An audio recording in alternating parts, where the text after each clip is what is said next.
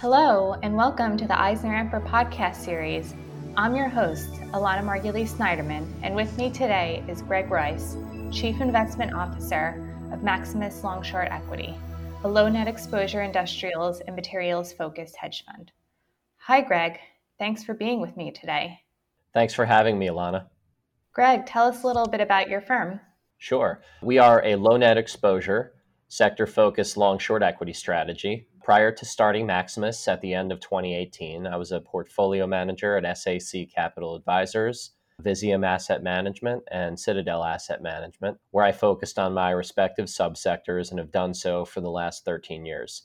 Despite the COVID-19 pandemic, we've experienced significant growth. We started 2020 with 15 million of regulatory assets under management, with one separately managed account, and are now managing 163 million spread across multiple separately managed accounts and our recently launched onshore commingled vehicle. Greg, the robust growth your firm has had this year definitely stands out during this extremely challenging year that the industry has faced. Could you tell us where those allocations came from? Sure. We received a large increase from our first investor who launched their managed account in September of 2019. They increased their capital sixfold and locked their account through 2022. That was a positive for our firm because of the AUM increase and also because of the strong show of confidence from our longest standing investor, illustrating their satisfaction with our portfolio management, strategy, and performance.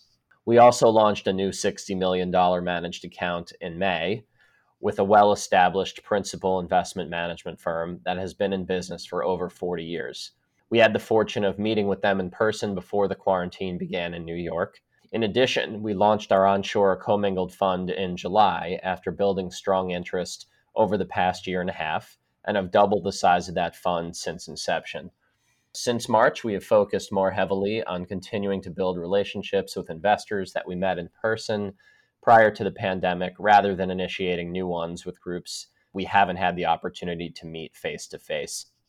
And Greg, what was your strategy for capital raising this year in a mostly virtual world? Well, we've continued to keep our existing and prospective investors updated regularly with monthly letters, calls, emails, sending materials like our risk reports and monthly write-ups.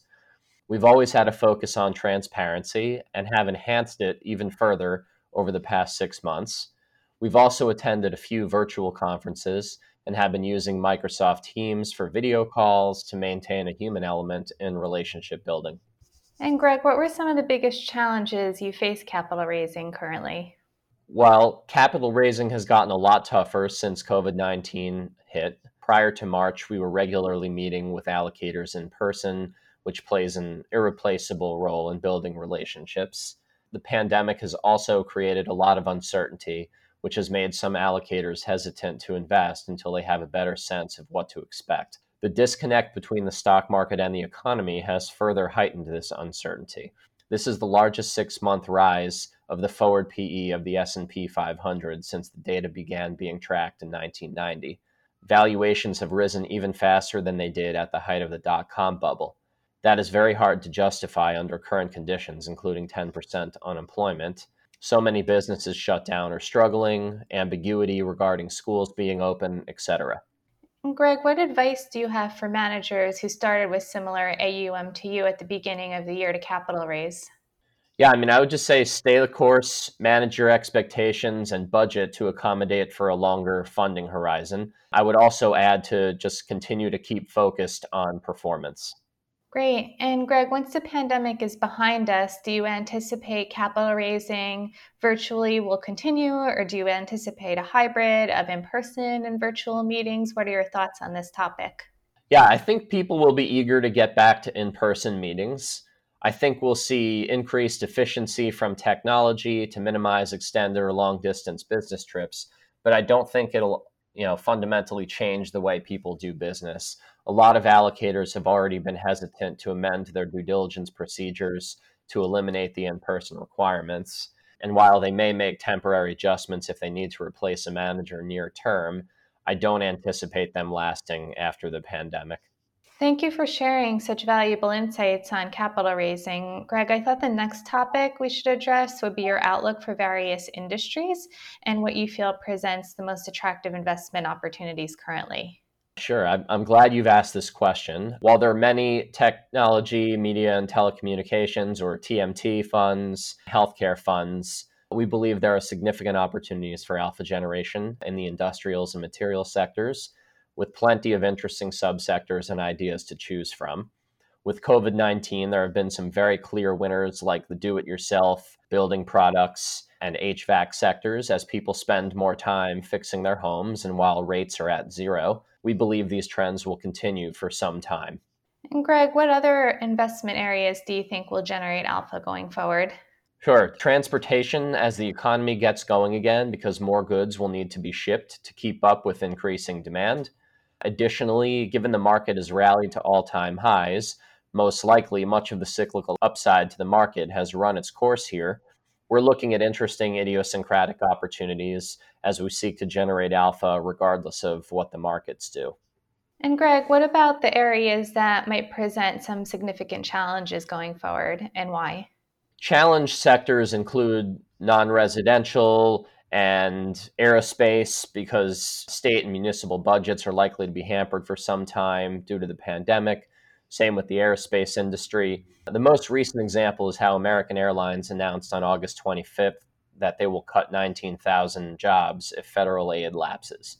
And Greg, the next topic I would like to discuss, very important still this year, is how did you adapt your business during the pandemic? Well, my team and I have been functioning seamlessly from separate locations as our IT infrastructure was already set up to accommodate remote work. So there have been no issues or disruptions. We have a shared drive where we save all important documents. We use Microsoft Teams and Bloomberg IM to communicate all day, every day, and we have a daily team call. Great. And Greg, what are your future plans for Maximus Long Short Equity looking forward? Yeah, I mean, to continue growing the AUM and even more importantly, generating solid risk adjusted returns for our investors while keeping the business focused and lean. And Greg, are there any final or concluding thoughts you'd like to share with us today? Given the market is at all time highs with significant risks to the economic and political landscape, this is a good time to reassess existing portfolios.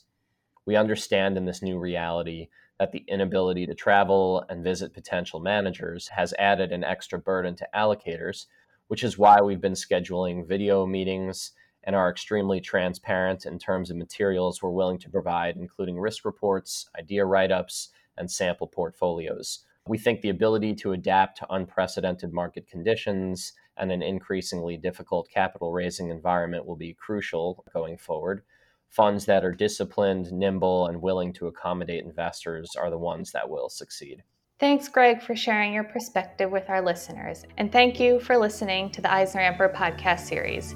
Visit EisnerAmper.com for more information on this and a host of other topics. And join us for our next EisnerAmper podcast when we get down to business.